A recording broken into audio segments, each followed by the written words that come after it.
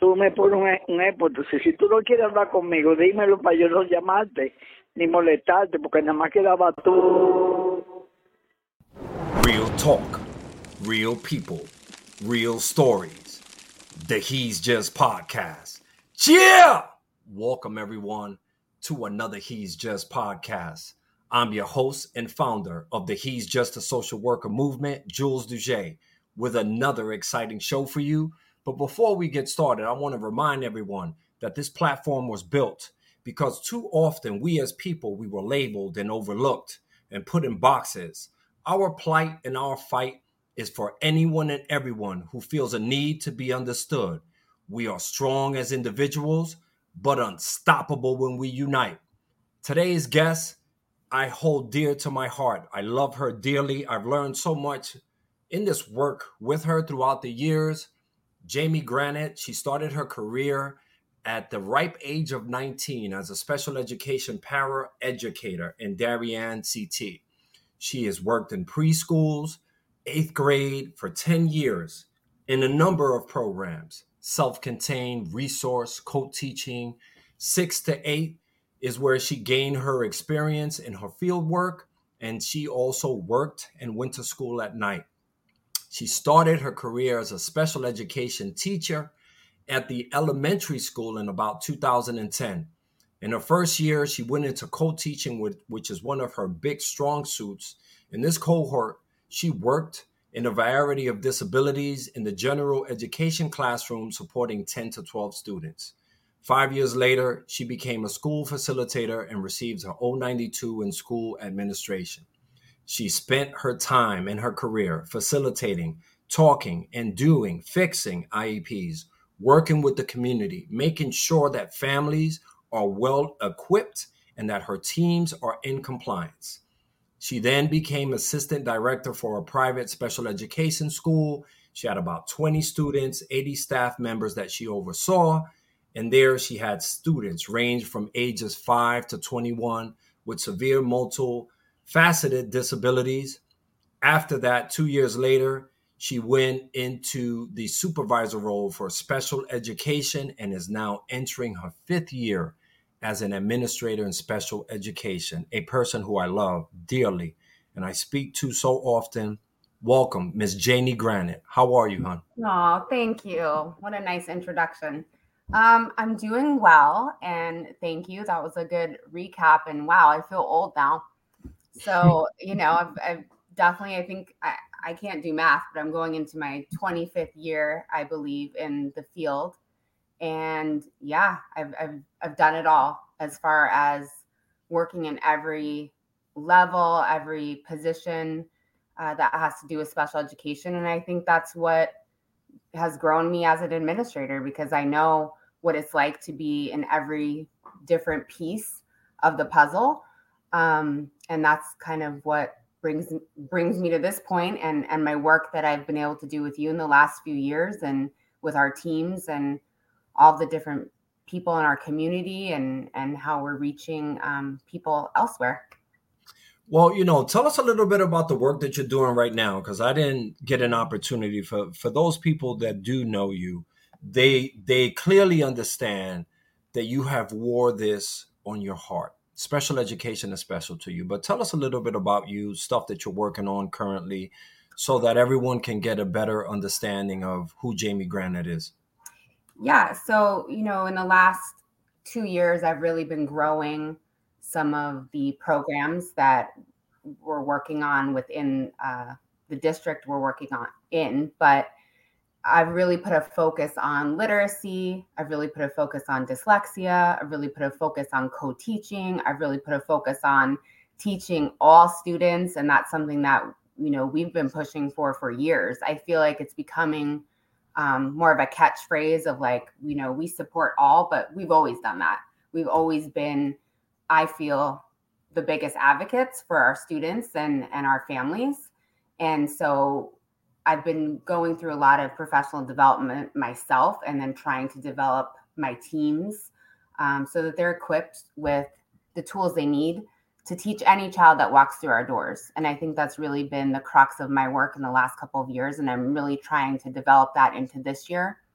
More about the inclusion model. Really, it does not matter what the disability is, does not matter what the hurdle is. We're going to figure it out. We're going to call in an expert if we need it. We're going to problem solve. And that's really what I think my role has been, is the head problem solver of whatever it is that we need as a team. Mm-hmm. And before we even get into that, can you just, because what I was excited about this show was the opportunity that we will have to offer this to our listeners worldwide, New York, Yes. Connecticut, Boston, whoever's listening. I want them to understand the special education process. And can you just take us through that? What is the special education process when it comes to the school level? Yeah, so it's a little bit different in every single state. Every state has their own jurisdictions on what that looks like. But if you're following federal law and what that looks like for families in real time, Mm-hmm. it's really, and this is what we consider, a team includes the family, and we come together, and whomever has a concern about the student, whether it's the parents, whether it's the team, the teacher, the principal, we really come together to talk about what that student is struggling with.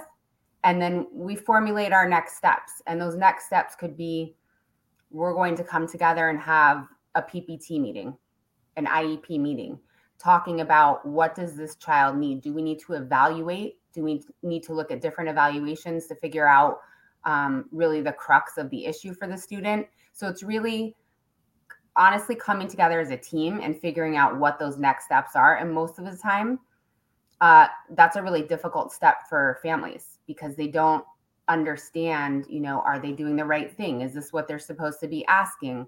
Sometimes they feel like they should hire a lawyer and advocate because they think that's going to help them understand the process more. And sometimes it does, depending on, who it is that they're working with. And we do work with a lot of advocates. But we try to kind of make sure that families know that we are the point people, that we are going to help them no matter what. And I think that that's another thing that I've tried really hard to push for in the schools that we work with, because I want families to trust us, and I want families to know we are going to help them through every single step of the process. So once we go to that meeting and we decide that evaluations need to be done, it's a constant communication.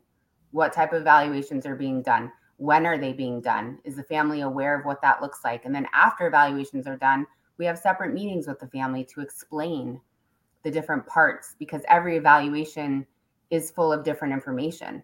So I think the parents or family get very bombarded with just information, constant information. So it's kind of our job and our mission to help explain those things and really break it down for families so that they understand that it's a process, but the end result is to come up with a really awesome plan that's going to be tailored to their child, that's going to give them everything that they need to succeed in a general education classroom.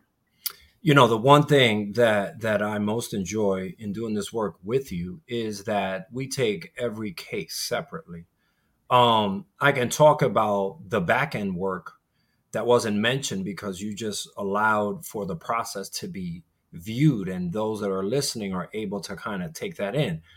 But there are steps to this. There are things that you require that your teams do. For instance, you go into detail about having a team meeting, a case study, just to make sure that we are giving everything that we can as teams to understand the angle of where our students are. And many a times I can tell you, because I've been in the trenches with you, I know your dedication about the facts. And I also know how much you reference the law and to make sure that we're compliant.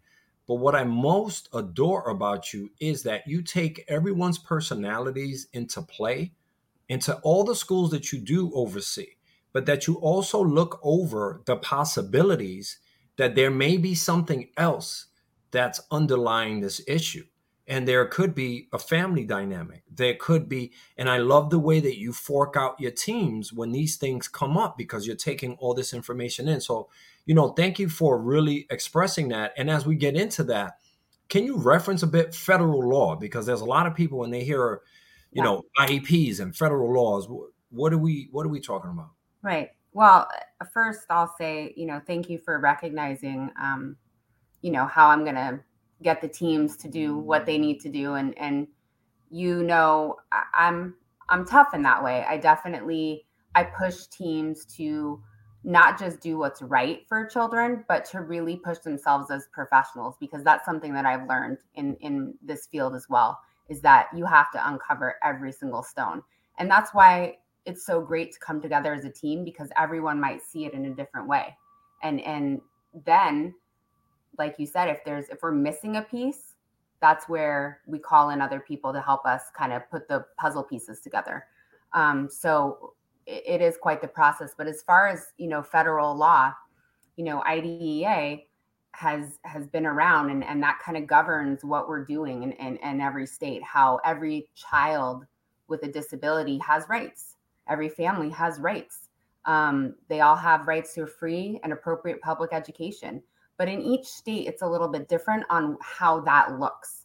So in the state of Connecticut, the parent might write an email, have a phone call to say what the concerns are. We come together. We have something called the PPT. I know in New York, they call it more of an IEP meeting. It's written a little bit differently. So it's the way the templates are formed. It's the way that the process goes as far as making a referral, which is really the first step, as we were talking about, whether that's a phone call or an email. The way that referral comes down to the staff is different in each state, and sort of what those stipulations are. But the end result of every state is that the child ends up with an IEP, an individualized education plan, or in some cases a 504. And that's really based on the way that the state recognizes the process. And then there's also different evaluation timelines. Like the federal is 45 days. I think, where we are, I tend to go more about 30 days. So we have time to review and get families in. So it's really dependent on the state. But, each state also has a wealth of information for families.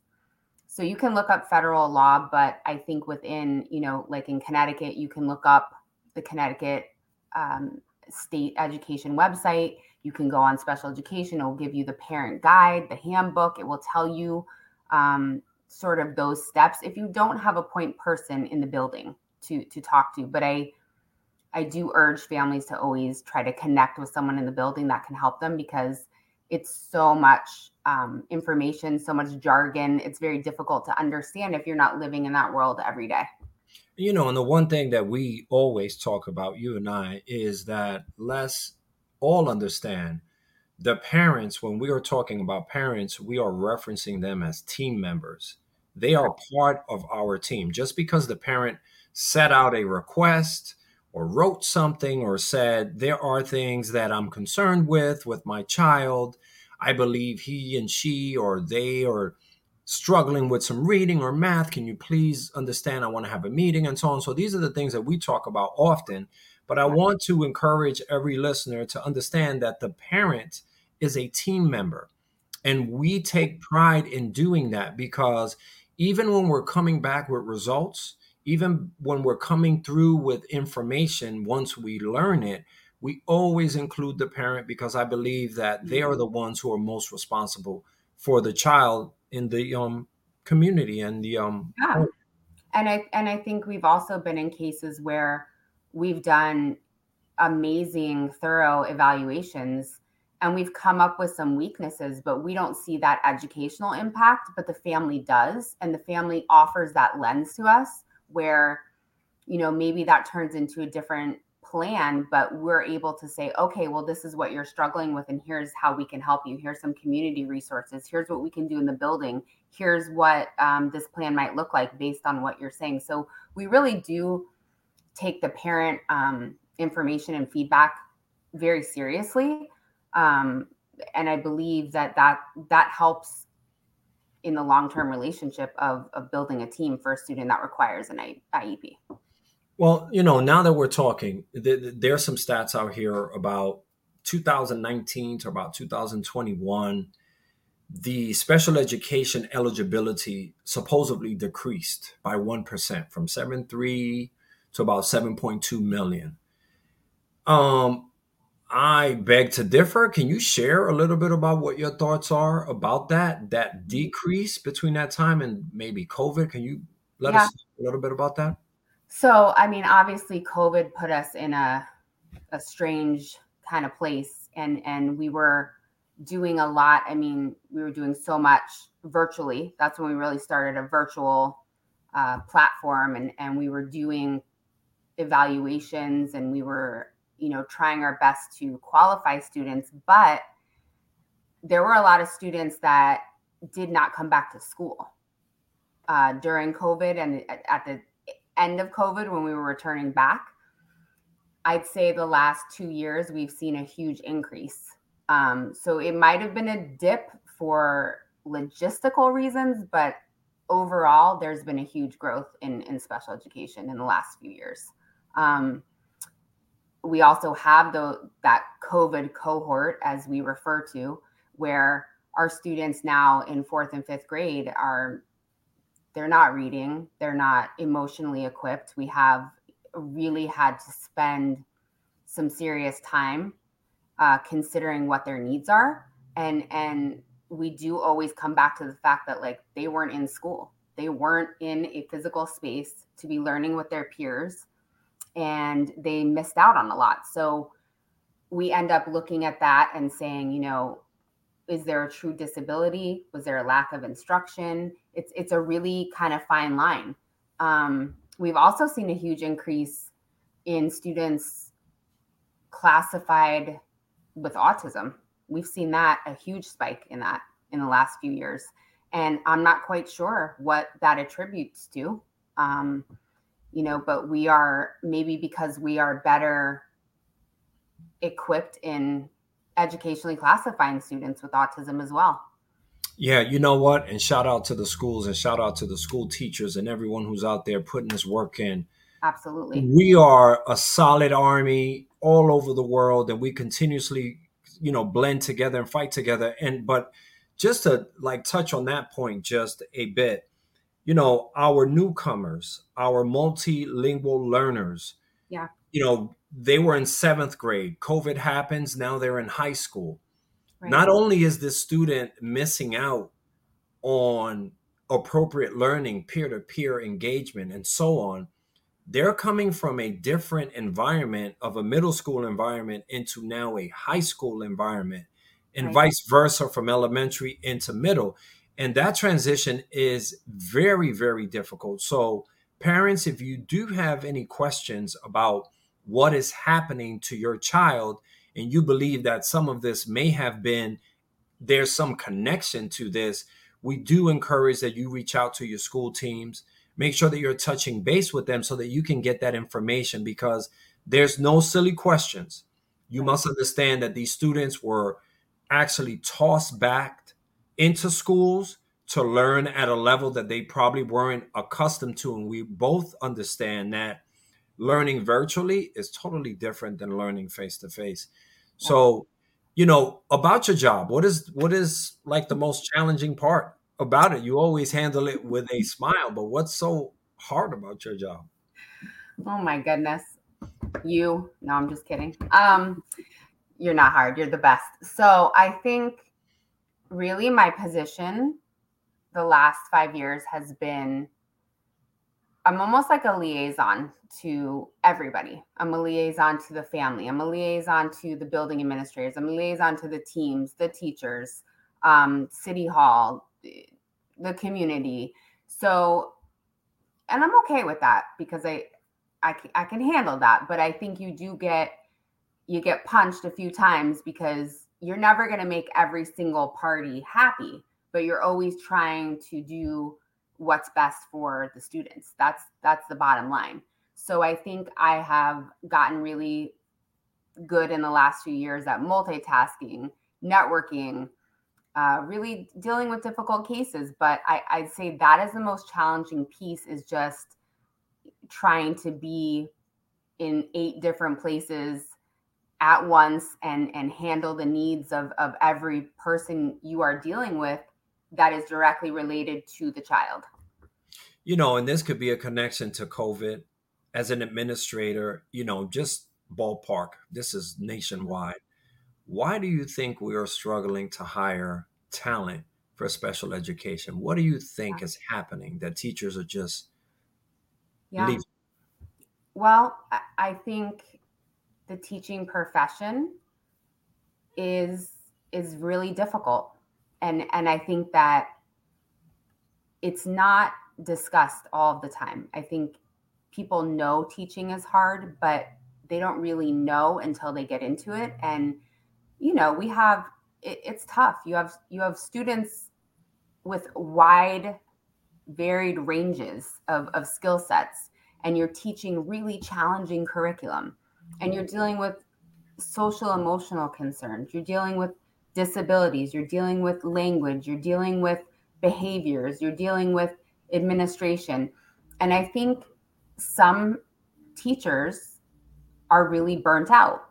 And so now teaching is being looked at as a profession that isn't glamorous per se. And I think, 20 years ago, it was like, be a teacher. Everyone wants to be a teacher.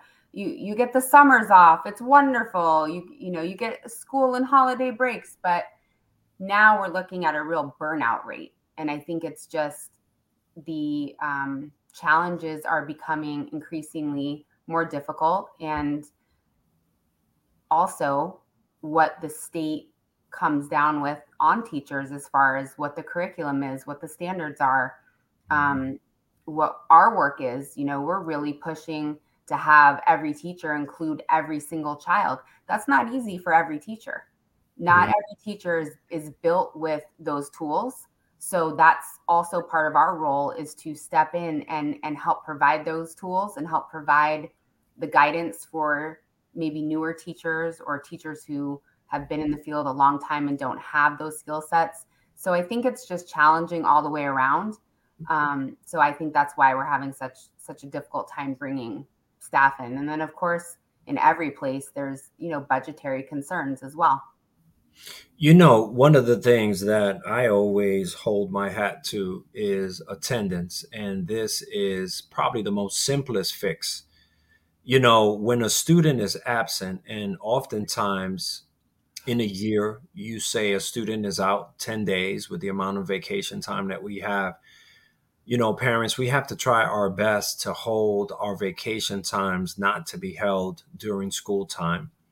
It is extremely difficult for our students to learn, but it's also very difficult for them to retain information, because part of what I know is that there's about 8 million chronic absenteeism nationwide. In this number, you take into effect what we talked about earlier, a student just coming to the country, just learning the language, or still getting acclimated and just meeting an average. It becomes a lot more difficult for this student to really hang on to what's going on if they're absent. And many a times, I believe that meeting with the schools on positive things like volunteering and making themselves available is a big plus. But to me, attendance is one of the big outliers, just because how it's correlated to social and emotional learning, how it's correlated to how students express themselves. And there are many things that we feel are difficult for our learners when they're absent. Now, talk to us, because I know that you shared earlier about the IEP process. So now we have a PPT, right?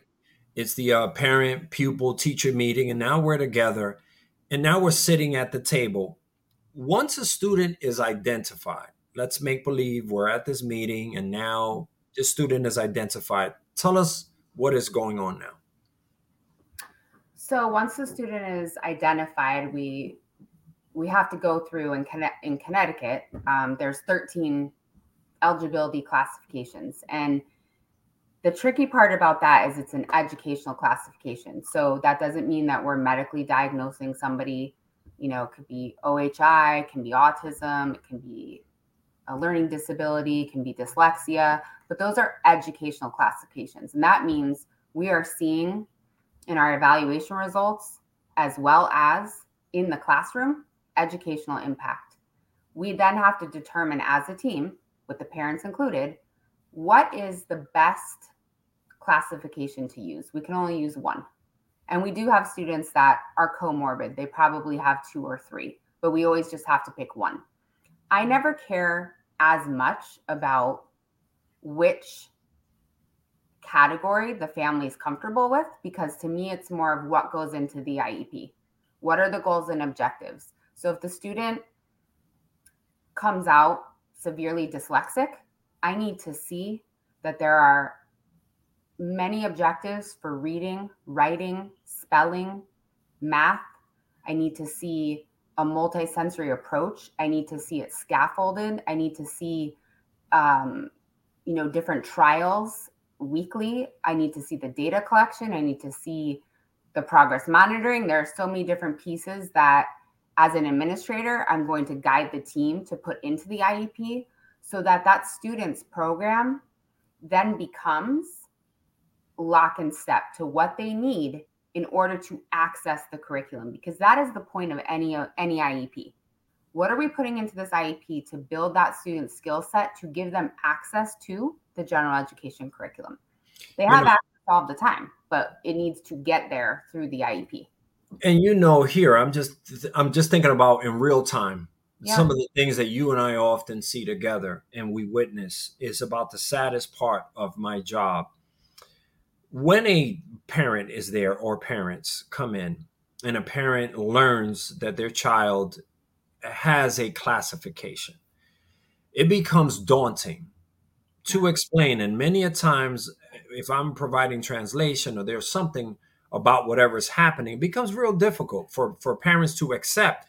Yeah. My child is dyslexic. Oh, my child has autism. My child, this is about one of the most gut-wrenching things that happens to me as a school leader. But what are you trying to tell parents now that are listening about this when this first news approaches them at this table many a times? So that's why it's always been important to me to have clinical meetings with the family before we get into that space, because if we are looking at a classification like autism or dyslexia or an emotional disability, those are really difficult for a lot of families to understand and also to not feel really sad about. So when we have those early conversations, it kind of gives the family time to process it. And it's not that we're making a determination. We say, based on all of these different evaluations, here are the categories that they may fall into. So we don't predetermine what that is, but we give the family the information to kind of take that in. And then when we get to the table, we talk about it. And the team will say, based on this information and what we're seeing in the classroom, this child meets this classification. The family could agree or disagree at that point, and that's okay, because it's a healthy discussion about what everyone is comfortable with. And again, I think the beginning legwork is part of your relationship with your families in the building. If you have that relationship and you can call them and you can talk to them and you can go over the evaluation with them, it makes the meeting go a little bit better in my mind. You've worked 20 something years in this business, and every year you always come back to me with something new that you learned and things that you've done. But are there any stories that remain with you about a specific case or child that really tug at you when you do remember and drive you maybe to this case? Can you tell us about that? Yes. So I would say I've had so many over the last 20 something years, but I had a student, I say have, not even had, because the student and I are still in contact. I'm in contact with their family, have been for 20 years. So this student had Down syndrome, but that Down syndrome did not stop him from doing everything and anything. And he also was diagnosed with leukemia. And during that time, I had started, this was very early in my career, really co-teaching, because he would come in and he could only be in one environment. So all day long, I changed my schedule around. I decided to keep a cohort together. I really started that co-teaching before co-teaching was a thing. And we taught him. He was involved in everything from reading to geometry to anything and everything that was going on in the classroom. I was modifying, I was scaffolding, I was doing those things for him. And that was just kind of innate to me. I didn't learn that in a book. I didn't, I wasn't taught that in grad school per se. It was just knowing that he was so cognitively with it, and he was so social, and he was so part of the crew. There was no reason to be taking him in and out of the classroom, also when he wasn't feeling well. So then as time went on, he ended up in Boston's Children's Hospital, and he was there for quite a few stays and, months at a time. And he just wanted to be with the class. So my paraeducator and myself and my co-teacher, we created a Skype account. So this is before all this like Zoom, and we were already doing it. We created a Zoom into Boston Children's Hospital. He spent the day with his class. I would, after school, tutor him via Skype. And so we were already doing this virtual thing for him to keep him included. And I think that's something that I always go back to, because I say to myself, if I could be that creative and I could come up with that stuff so early for a student that really just wanted to be included, why can't I do that with my teams in a building when I have a student with me? And I think, you and I we've had students show up at our door that our team didn't feel equipped to help. And we learned together. Here's what this student needs. Here's what we're going to do next. We would do step by step. We would have weekly meetings. As long as you are connected and you are trying to figure out what you can do next for this student, it's going to work and the student's going to be successful. But it's about thinking outside the box. And that's hard for some people. That's hard for some people to really wrap their head around. How are they going to teach this child who isn't at the same level as their peers? And we see this too often, but thank you for sharing that beautiful story. I know you and I have talked about that story before, and I think it's one of those things that really drives us, because here on this platform, we created that for this, because we want to make sure that no one is overlooked, right, and labeled and put into some situation because they apparently cannot. And we've seen the growth in our lovely students and parents learning at the same level. So we're very happy for that. Sometimes parents feel encouraged, and many of them have the resources to call an attorney, an advocate, whatever it is. What is that like? It doesn't bring or change the process. What does it really do?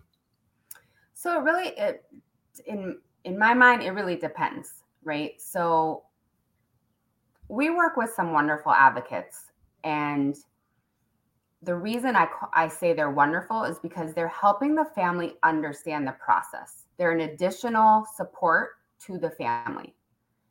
Sometimes the issue that occurs is when we get an advocate or attorney who comes in and they are very aggressive. They start blaming the team for things. They start adding things into the IEP that doesn't make sense. They're not an educator. They don't understand what it's like to be in the classroom.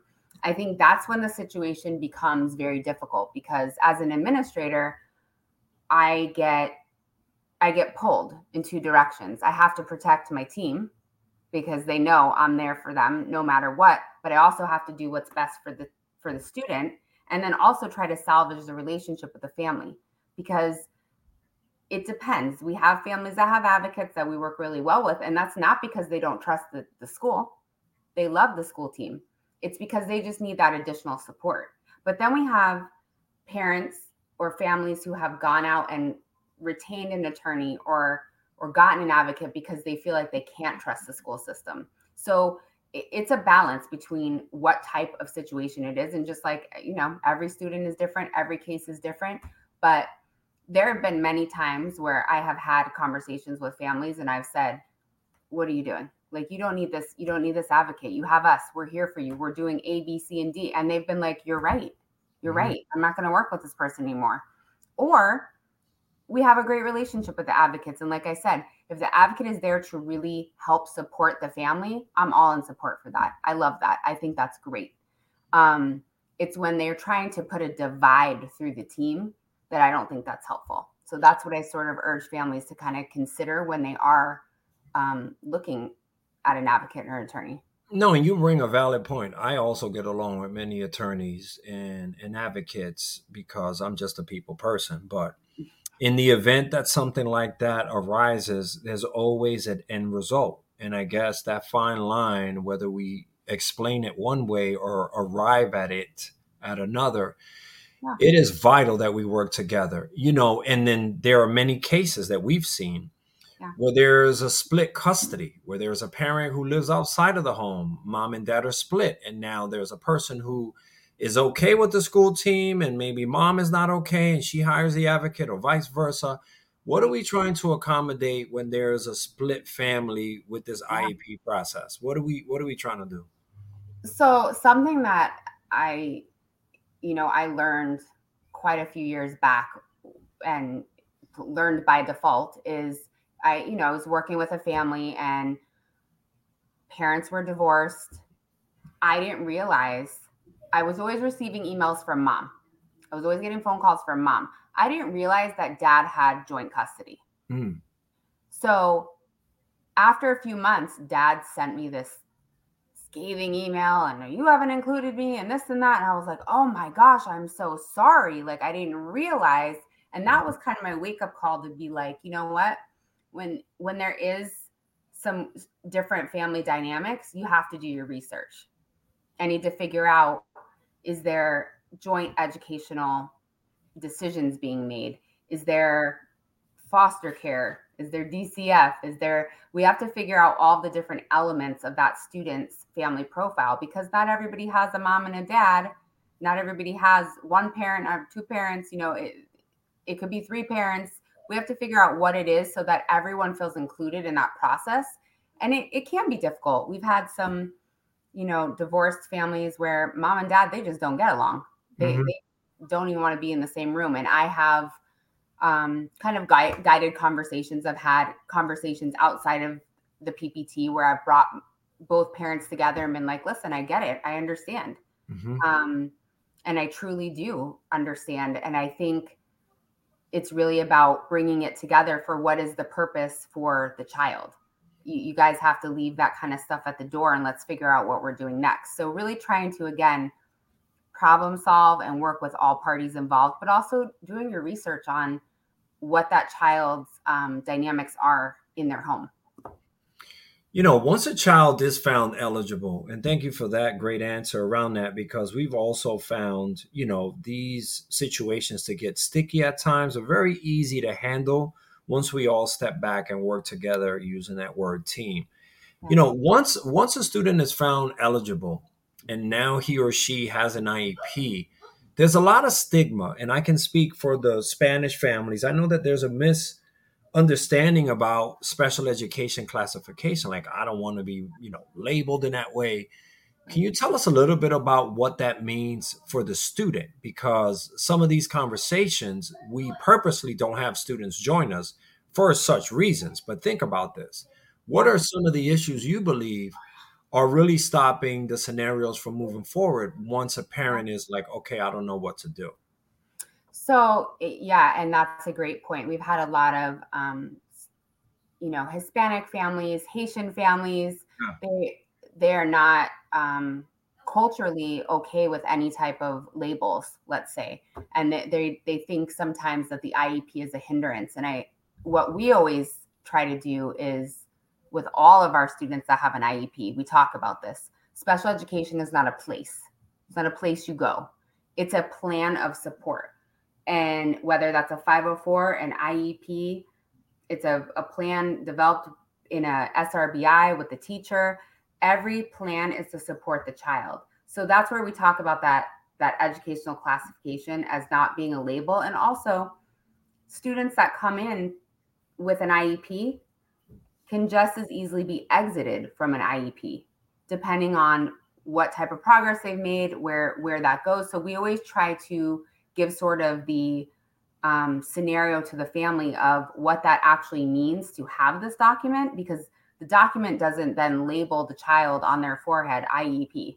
Your child is your child, and they're coming into the general education classroom, but they have a support plan. And that means they might have a special education teacher, they might have an occupational therapist, they might have a PT, they might have a speech and language pathologist, depending on whatever the need is. So again, just trying to educate the families on what that looks like actually in a classroom. That one piece is a document, but then here's what the actual plan will look like and what a schedule might look like. Sometimes that helps families to understand. We haven't had many families that in the end don't want the plan, the IEP, because they realize at the end they just want their child to succeed and feel good and have the support. You know, that's a dynamite answer once again. And I think that one thing that you and I always talk about is that push-in model. There are some students that do better when they're pulled because they can concentrate on a smaller group.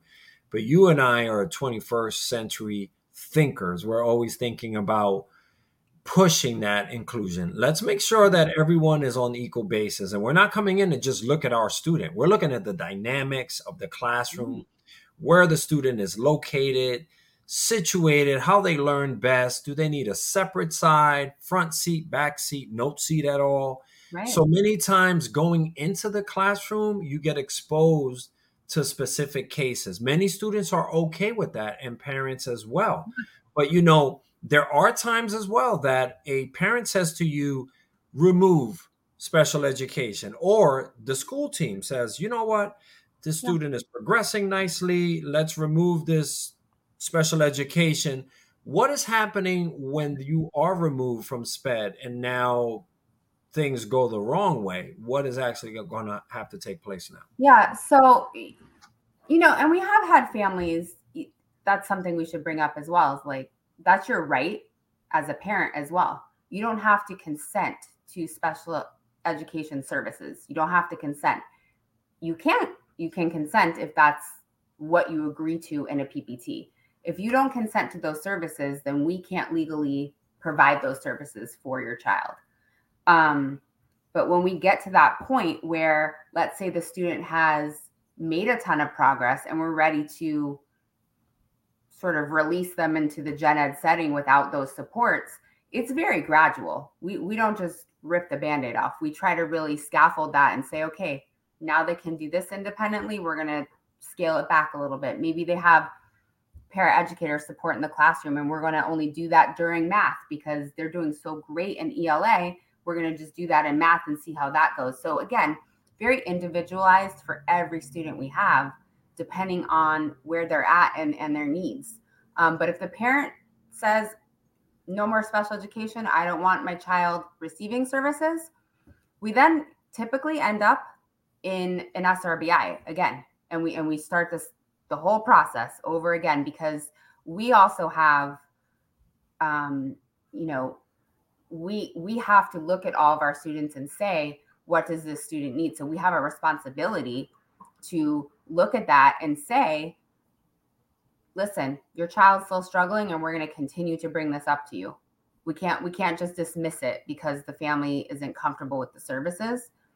We'll say yes, that we're not getting it, but we're going to continue to pull them through the services through SRBI and the referral process if we believe that they still require those supports.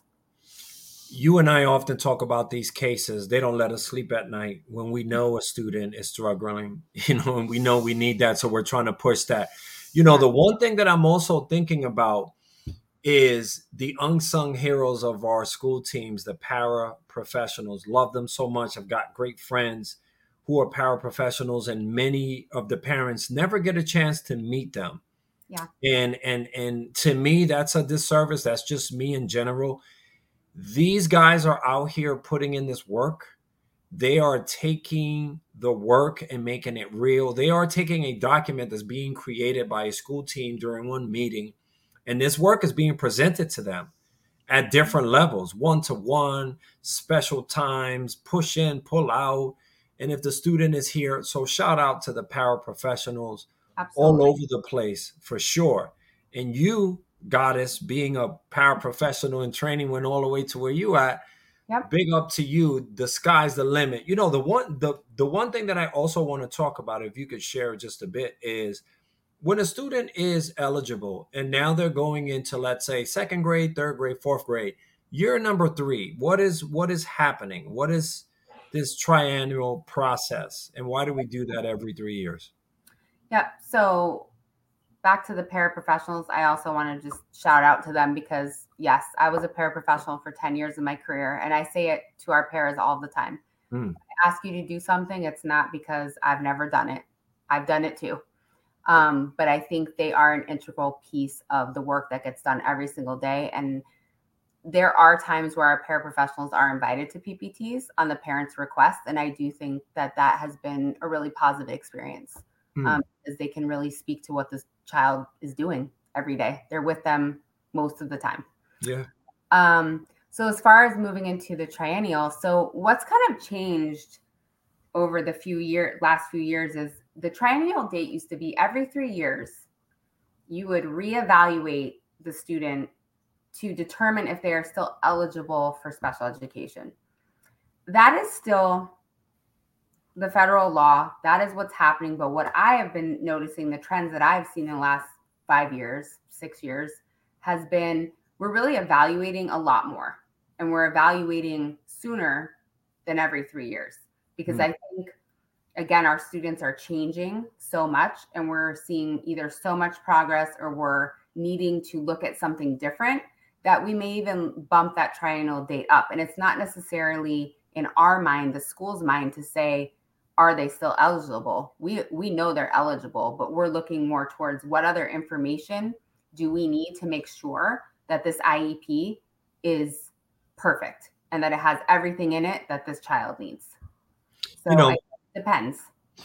Many a times, you and I both know that it also goes for our annual review, which happens annually, right? If we're looking at a student and we're meeting as a team and we're concerned about something that's ticking, behaviors, the learning isn't, we've held the annuals a little quicker if we need to, or come to the table quicker to make sure that the student is getting what they need. Because the worst case is having a student go through this process, have an IEP, and then you sit there and they haven't mastered the goals that you created, which is something that we don't do. But we want to make sure that those things are clear in every aspect, that we want to highlight the need to meet often, whenever possible, and whenever needed, to make sure that parents and students, most importantly, have what they need. Now, for our parents, Jamie, can you tell me a little bit about their rights? Because this show I kind of dedicate to them, but I want to talk to them about what are their rights. If they're concerned, if they have questions, no matter who they are, what are you telling them? So every family has the right to bring their concerns to the school. Every family has the right to ask questions, to speak to any professional in the building. And I think sometimes,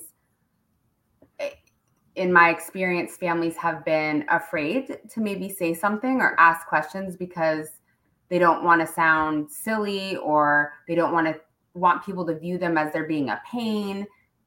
No, that's wrong.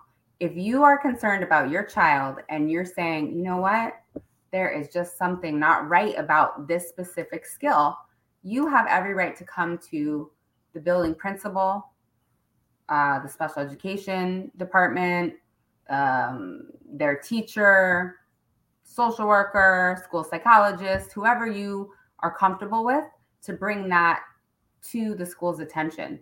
You also have the right to request a PPT anytime you want. We have to always honor that. So if a family comes to us and says, I want to have a PPT because I want my child to be evaluated, we will always come to the table. We'll come to the table every single time because that is the law. A family has the right to call a PPT at any time. Now, one of the things that I think about when you just said that was, yeah, we have all our rights to request, but let's be intentional and let's be correct in understanding that there's no right or wrong answer. Right. To get a school team on their heels, it's all about the student. So if you're getting people mad to get them mad, that's one thing. But if you're getting people mad to make sure that your child is getting what they deserve, then yes, please get everyone mad, because I think that that's a process that needs to happen. Right. The one thing I wanted to ask, and many a times this does happen, comes to your table quite often. Maybe attorneys, maybe a parent has made up their mind, they're upset at the school, say, I want this child to be in another school. I don't want them to no longer be a student here. And now they're talking about outplacement. Some parents don't understand what that is, between changing a school and making them change locations. Can you explain that to us? So yeah, that we definitely have that all the time. We have families who maybe they're not seeing as much progress as they hope to see with their child, and they believe that an outplacement or another school is going to provide something better to their child. And in my career, and I'm a big advocate of this, I'm pretty aware of every outplacement in the tri-state area. And 9 out of 10 times, our schools and our programs are offering more and better services than some of these outplacements are.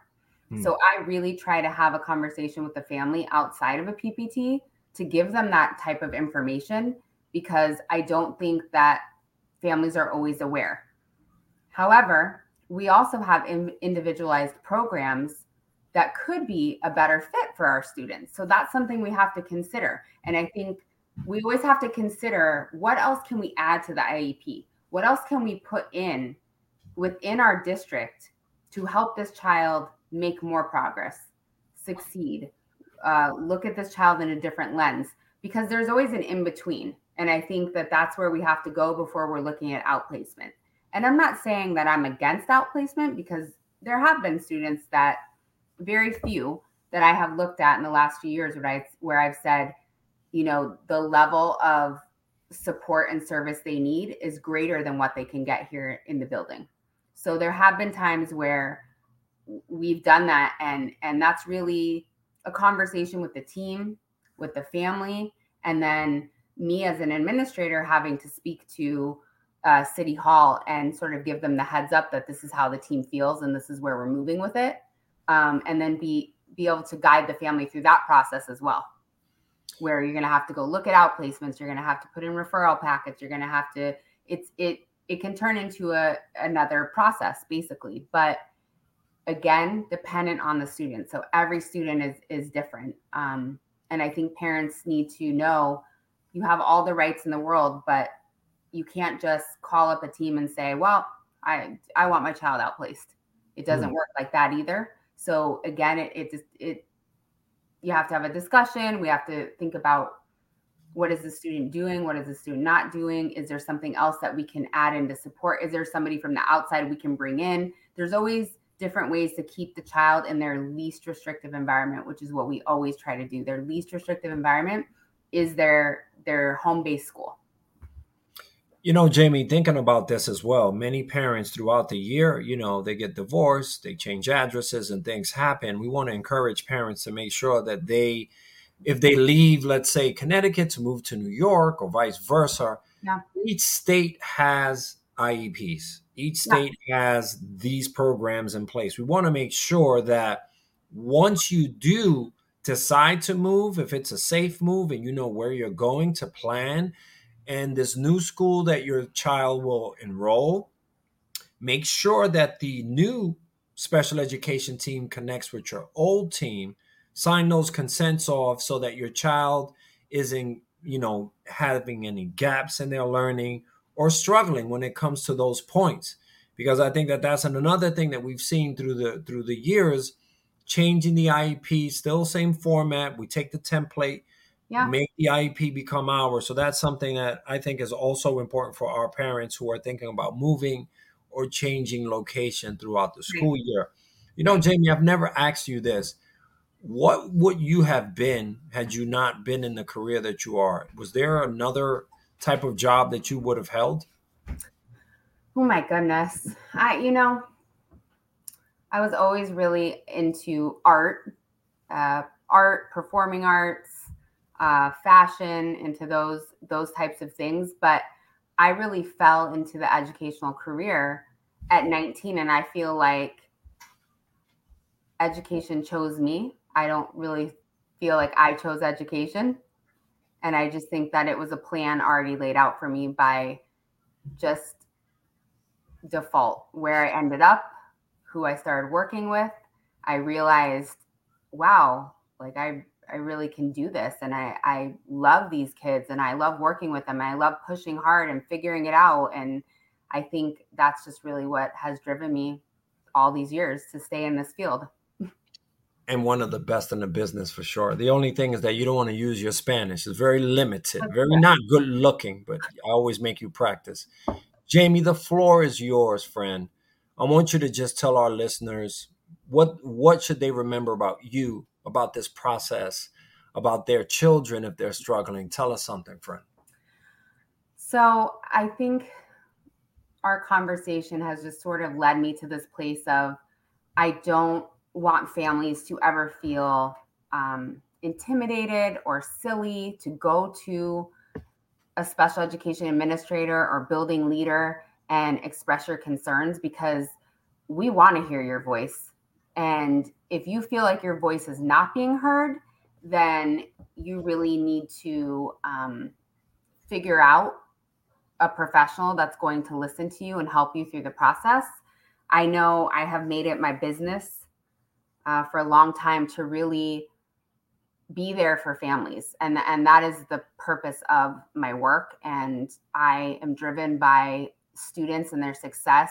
I'm lucky to have an office in one of my buildings and have connection with students and just see how much growth they make. So I get to see that end result of the hard work that the teams are putting in. And I just want families to understand that we are your children's biggest advocates, and we always will be. You may not see us all the time or understand our roles, but trust me, we are doing everything behind the scenes to make sure that your child has everything.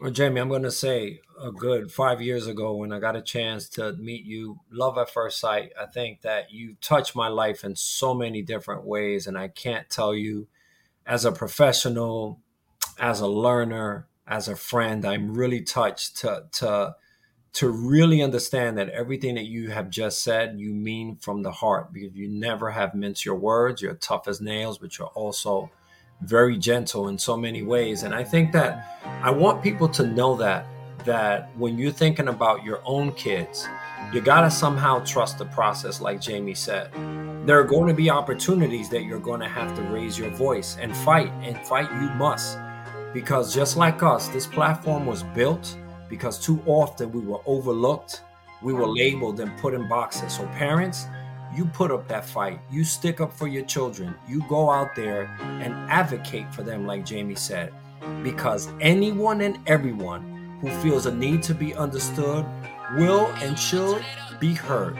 We are strong as individuals, but unstoppable when we unite. Tune in, friends, for the next He's Just a Social Worker show, coming real soon to a town near you. We out. Please note that the views expressed here are my own and not a representation of my employers and clients. Thank you for listening. We're always here for you. Just message us and we'll get back to you within 24 hours. Thank you. More than just at He's Just a Social Worker.